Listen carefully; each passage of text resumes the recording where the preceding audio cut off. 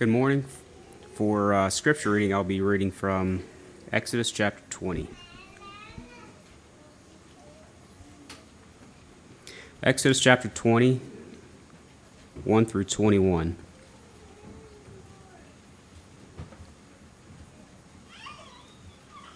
And God spoke all these words, saying, I am the Lord your God, who brought you out of the land of Egypt, out of the house of slavery. You shall have no other gods before me. You shall not make for yourselves a carved image, or any likeness of anything that is in heaven above, or that is in the earth beneath, or that is in the water under the earth. You shall not bow down to them or serve them, for I am the Lord your God. For I, the Lord your God, am a jealous God, visiting the iniquity of the fathers on the children to the third and fourth generation of those who hate me, but showing steadfast love to thousands of those who love me and keep my commandments. You shall not take the name of the Lord your God in vain, for the Lord will not hold him guiltless who takes his name in vain. Remember the Sabbath day to keep it holy. 6 days you shall labor and do all your work, but the seventh day is a Sabbath to the Lord your God. On it you shall not do any work, you, your son or your daughter, your male servant or your female servant, or your livestock, or the sojourner who is within your gates. For in 6 days the Lord made heaven and earth, the sea and all that is in them, and rested on the seventh day. Therefore the Lord blessed the Sabbath day and made it holy. Honor your father and your mother, that your days may be long in the land that the Lord your God is giving you. You shall not murder. You shall not commit adultery. You shall not steal. You shall not bear false witness against your neighbor. You shall not covet your neighbor's house. You shall not covet your neighbor's wife, or his male servant, or his female servant, or his ox, or his donkey, or anything that is your neighbor's. And when all the people saw the thunder and the flashes of lightning and the sound of the trumpet and the mountain smoking, the people were afraid and trembled. And they stood far off and said to Moses, You speak to us, and we will listen, but do not let God speak to us, lest we die. Moses said to the people, Do not fear, for God has come to test you, that the fear of him may be before you, that you may not sin. The people stood far off, while Moses drew near to the thick darkness where God was.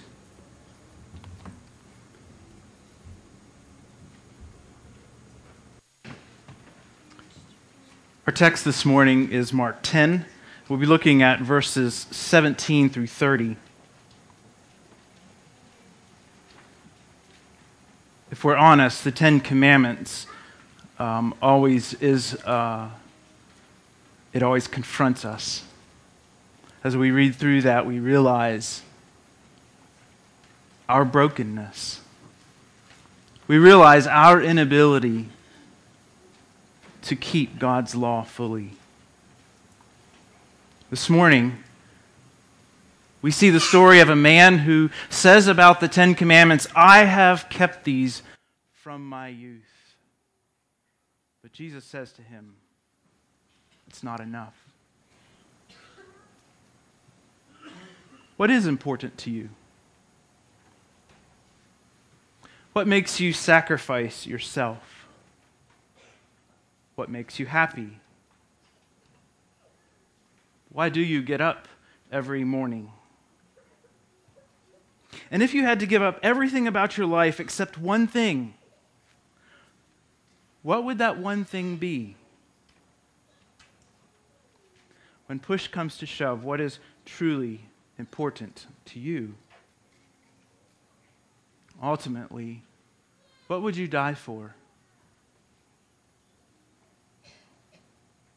What would you die for? If we're honest, the answers to these questions has a way of exposing our idols. Has a way of exposing the things that we place in front of God. Our text today asks us to consider, what are we putting our ultimate trust in?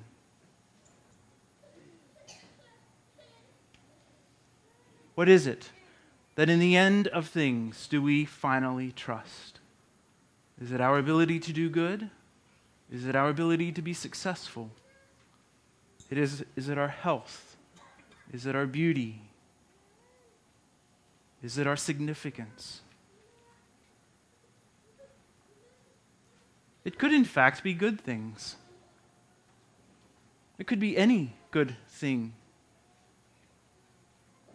But if it is not ultimately God, with whom our final trust and our final allegiance is born, it will in the end let us down. Our text is a story of a young man who hears this directly from our Savior. And I'll read it this time. Mark 10, verses 17 through 31. And this is reading from the English Standard Version. This is God's word.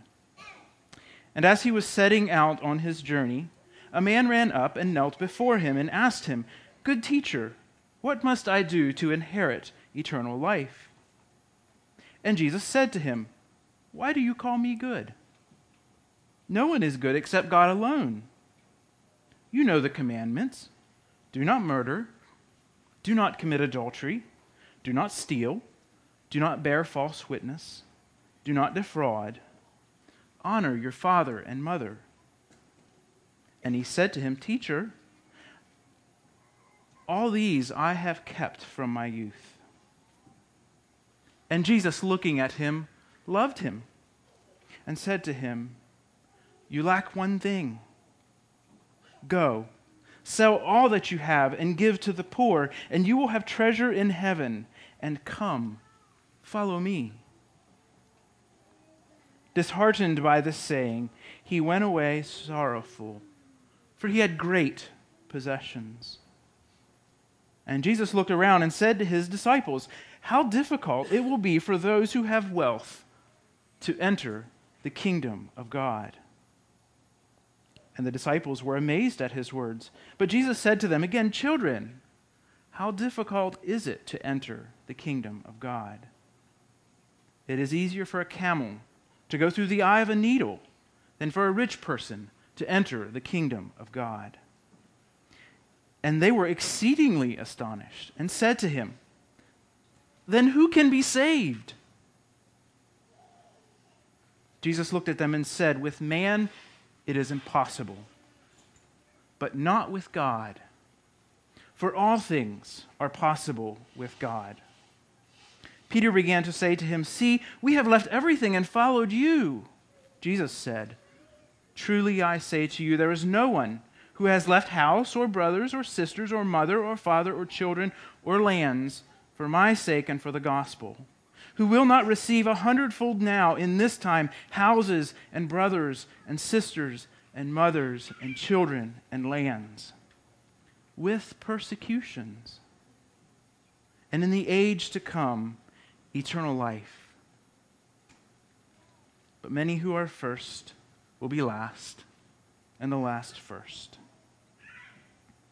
Shall we pray?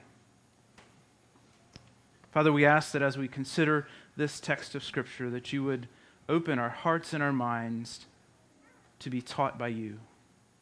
We pray this through Christ. This morning we want to walk down through this text. There's a lot of quotes in there. There's a lot of information and a lot of different things that we want to look at. So we want to walk through the text and look at it, and then I have two main points. The first thing that we need to consider is that this text is a sequential argument. And we can get in trouble if we go in here and if we take out quotes without context, or if we don't follow the sequence of the argument. So you could easily say from this text that everyone should sell all they have and give to the poor because Jesus said that. You could also say that there's going to be very few rich people in heaven because Jesus said it's going to be very difficult for wealthy people to be in heaven. But both of those arguments ignore the full scope of our passage. And so we must take the entire argument and see what Jesus is trying to teach us. The first thing we notice is that we're moving again. Again, if you look through, if your Bible has headings, you'll find under each heading is normally an action verb. Jesus is moving. He left here. He went there. And again, that's kind of the nature of Mark. Jesus is always moving. The first question I think we should ask of this text is, why did this rich young ruler come to Jesus? Why did he come to Jesus? Now, if we consider this man, I think we would have called him an upstanding man. We would have thought he was successful in our community. He was a good guy. He was successful in business. He was moral in that he kept the law. Why is this rich man coming to Jesus and saying, "How do I gain eternal life?" And I think we take the text at face value. Unlike the other scribes and Pharisees, this man wasn't coming to Jesus to trap him. He wasn't coming to bring him down. He wasn't coming to try to get him to say something that could get him killed. I think he was coming with an honest question. And we see that Jesus responded to him in love. He loved him. One commentator said Jesus saw great possibility in a man who was concerned to keep the law and to have eternal life. This man was concerned about pleasing God. He was concerned about his future. He understood that pleasing God and doing what was right in God's eyes is what brought one eternal life. And so I think his question was from an honest heart. I think as well his declaration of, "These I have kept from a youth," is from an honest heart as well. I don't think he's trying to trick Jesus into telling him something he wants to hear. He was really describing how he truly felt. But it seems that this young man still had a bit of a nagging conscience. That maybe what he was doing was not enough. That as much as he saw himself as perfect, as much as he saw himself as a law keeper, that somehow it wasn't going to be enough. And he wanted confirmation from a teacher, a well-known teacher, that it was going to be enough. You see, this is the nature of seeing law-keeping as the means of earning a good standing with God. We have a phrase for this. We call it legalism. Seeking to please God by law-keeping. Seeking to earn God's favor by law-keeping. Now, this young man grew up in a setting that surrounded him with the religion of legalism. And today, when we hear that word, it seems kind of harsh and aggressive, and it's often used to badger anyone who would require a particular action. So you're going to have to tell me that I have to do something, then you're just a legalist. If you're going to require me to live a certain way, then you're just a legalist. But in this context, legalism was the rule. And the leaders of the Jews were very adept at law-keeping.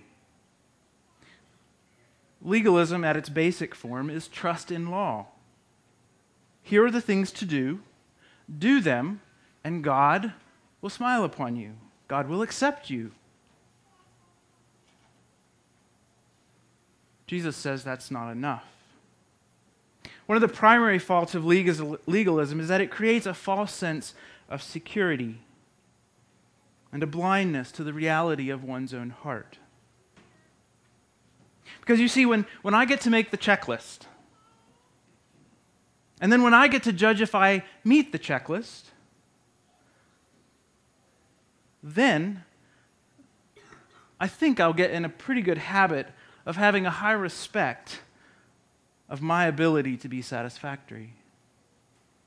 You see, if I get to make the rules, and I get to decide if I'm following the rules, I'm going to be pretty good at making the rules. And I'm going to be pretty good at thinking highly of myself. And so I don't think it's dishonest to say that the rich young ruler came to Jesus with an inflated sense of his own righteousness. These I've kept from my youth. And again, I think he's honest. I don't think he's telling Jesus what he wants him to hear. I think he's being honest. He's saying, I have attempted to the best of my ability to follow the law. But that's the problem.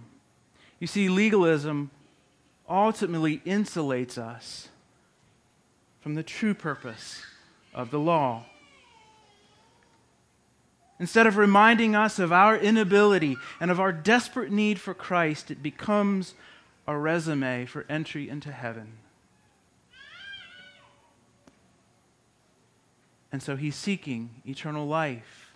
And he's seeking to say, I've done all these things, is it enough? Is my resume good enough? And again, as that commentator said, Jesus sees a man who seeks eternal life and seeks to be obedient, and he loves him. But he says, one thing you lack. There's another word that also describes how we interact with law, and it's not necessarily in our text, but I'll speak of it just a little bit. And it's the word of antinomianism. That's a big word. It means anti-law. And this understanding is often a reaction to legalism. And it often comes when we see the abuse of law. And we're tempted to throw law completely away and say that grace will cover us. You see, the antinomian says, instead of, here's the rules and I'm going to follow them, he says, there are no rules. No one can tell me what to do. I will set my own course, and God will give me grace in my failure. The primary fault of this is that it ignores the multitude instructions of Jesus and from Scripture to be a disciple, to come follow, and to obey. Antinomianism insulates us from the true purpose of grace. The true purpose of grace is not ultimate freedom, but the true purpose of grace is that from a redeemed heart, from one who has already gained eternal life, flows a life that pursues holiness and goodness and obedience. Now, these two are often pictured as polar opposites. This side is legalism, and this side is antinomian. These people want rules, these people don't want rules. And we simply need to find the right balance in the middle of just enough rules and just enough grace, and everything's going to be okay.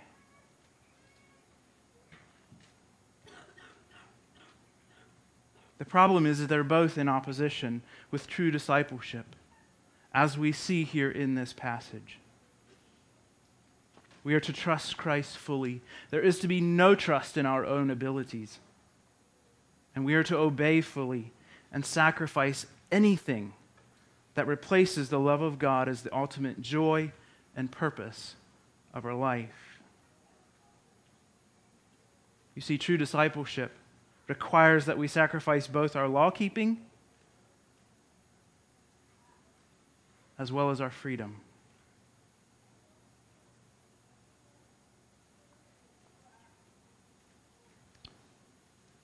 Jesus came not to give us law. Jesus came not to merely give us freedom, but he came to the earth to love. And he came to the earth to love those who would ultimately reject him. And so this young man walks away. He's unwilling. Because you see, his ultimate joy is not in God. His ultimate joy is in his wealth.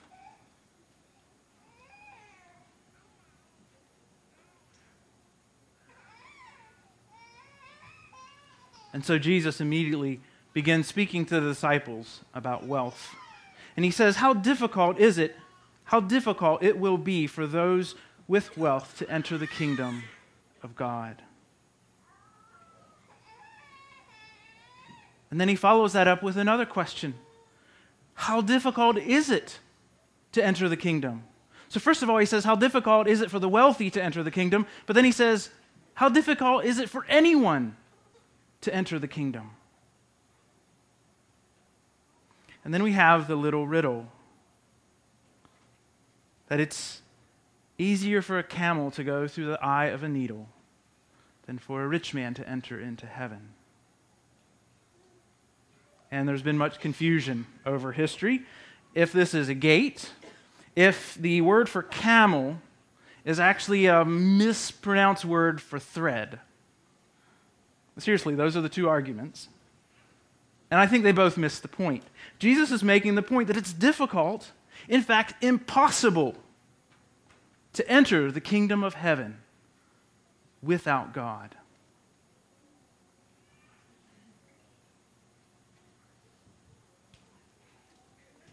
And so the disciples are hearing all of this. So this wealthy man, it's difficult for him. And for anyone to enter is as hard as a camel to go through the eye of a needle. And they respond, then who can be saved? How can we be saved? How does this work? And Jesus responds, with man, it is impossible. But with God, all things are possible.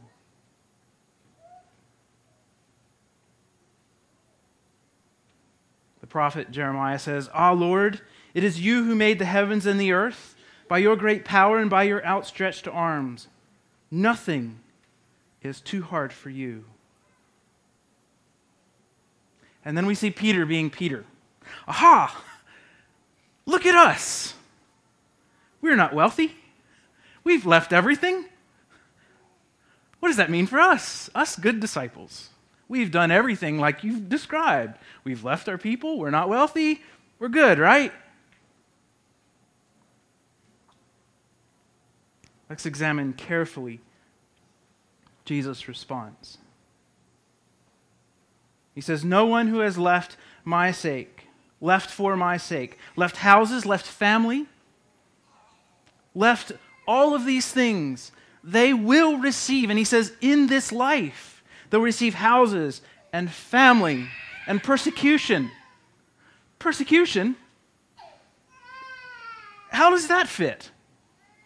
I thought we were giving up everything to get everything. Persecution isn't pleasurable. And ultimately, eternal life.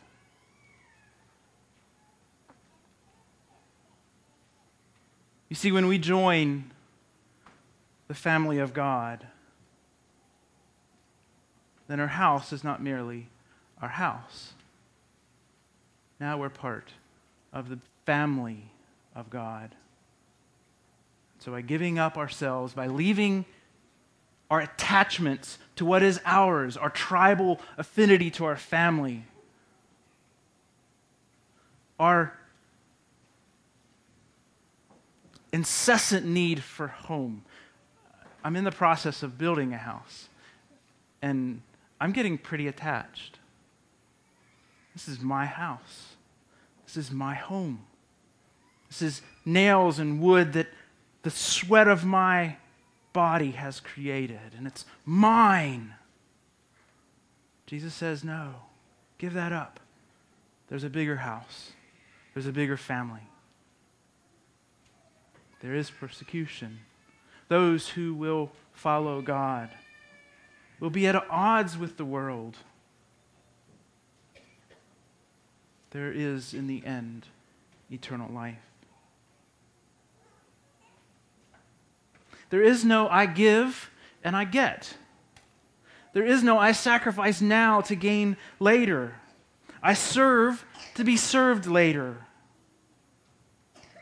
Those are the moral ethics that our world is bound by. If I do this, I should receive that. Jesus says, no, that's not how the kingdom works.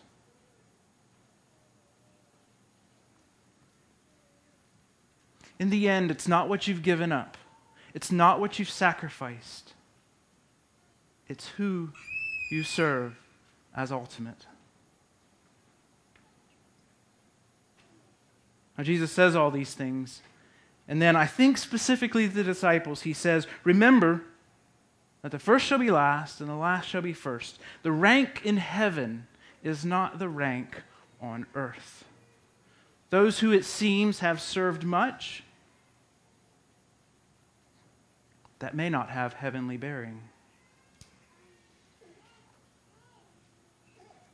And again, that's a direct missile to the pride of the disciples and to our pride and our ability to make ourselves worthy. We want to be part of the equation. We want to be able to say, I've done this, and thereby God owes me that. Again, I think that's just rooted in our beings. You may think that your faithfulness has granted you a position in heaven, but then does not that thinking betray what is most important? Is what's most important your position? In a real sense, I want to be this in heaven can be as much an idol as wealth is today. And I think that's ultimately what Jesus is trying to say. He's saying you have to give up all claims of yourself being something or gaining something. It must be all. It must be everything. It must be in entirety. So what does this specifically mean for us? And I have 2 points. The first is that Jesus touches the one thing that separates us from God and requires us to sacrifice it. For this man, it was wealth. But what is it for you? God will not occupy second rank.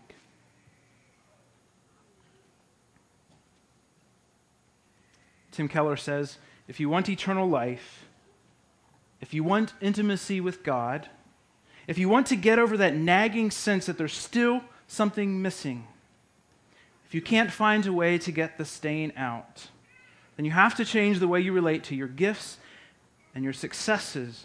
You have to repent of how you've been using your good things.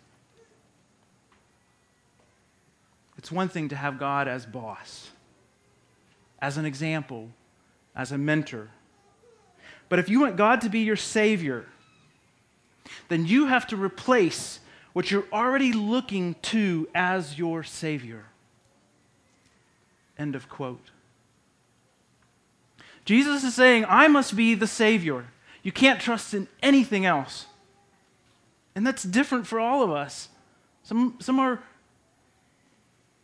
attracted to wealth. Some are attracted to power. Some are attracted to beauty. All of the things that the world says will make you important. For Jesus to be your Savior, you have to replace what you're already looking to as Savior. Now, I do want to take a little bit of a side and say that I think this text is clear. There's something particularly about wealth and our ability to be independent with it that has a particular draw on all of us. And it is a particular idol to be wary of. Second point then is that with God, all things are possible. With man, it is impossible. With God, all things are impossible. And you may be saying to yourself, I think I know what my idols are. I think I know the places I fall. I think I know the tracks that I can't dig myself out of. How do I do this?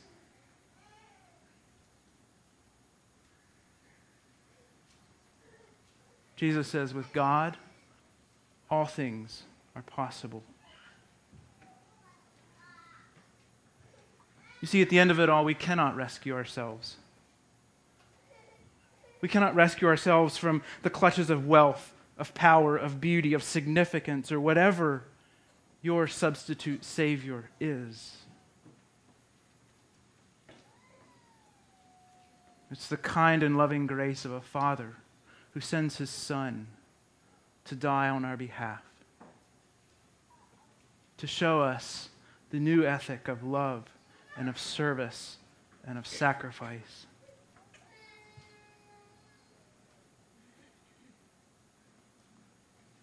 You see, in the end of it all, if we think about it, Jesus is the true rich young ruler, the one who didn't walk away. You see, he had the eternal riches of heaven at his disposal. He was perfect in every sense of the word perfect. But in order to show us, in order to rescue us, he came. He came. And he laid it all down. He laid down everything that could be rightfully his. And he did exactly what he asks us to do. He gave everything in its entirety.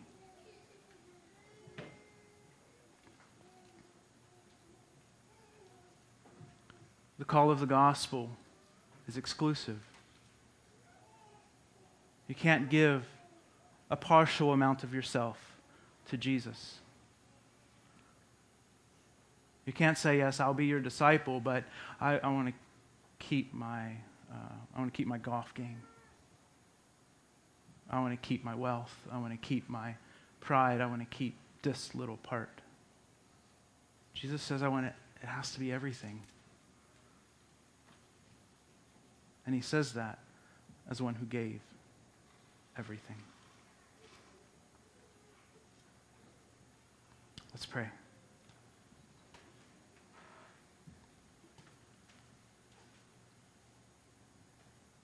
Father, this morning we recognize again that we are in much need of your work in our lives. We recognize again that on our own we are unworthy and unwilling. And Father, we pray that you would speak to each of us. Call us away from whatever idol that our heart has created that is in your place. And Father, we know that this request brings with it significant things. Because, Father, we recognize that your way of doing this is often suffering. But, Father, as true followers of you, we wish to be faithful. And may we follow the example of Jesus in giving all. Father, search us and know us. Try our hearts. And see if there's any wicked way in us.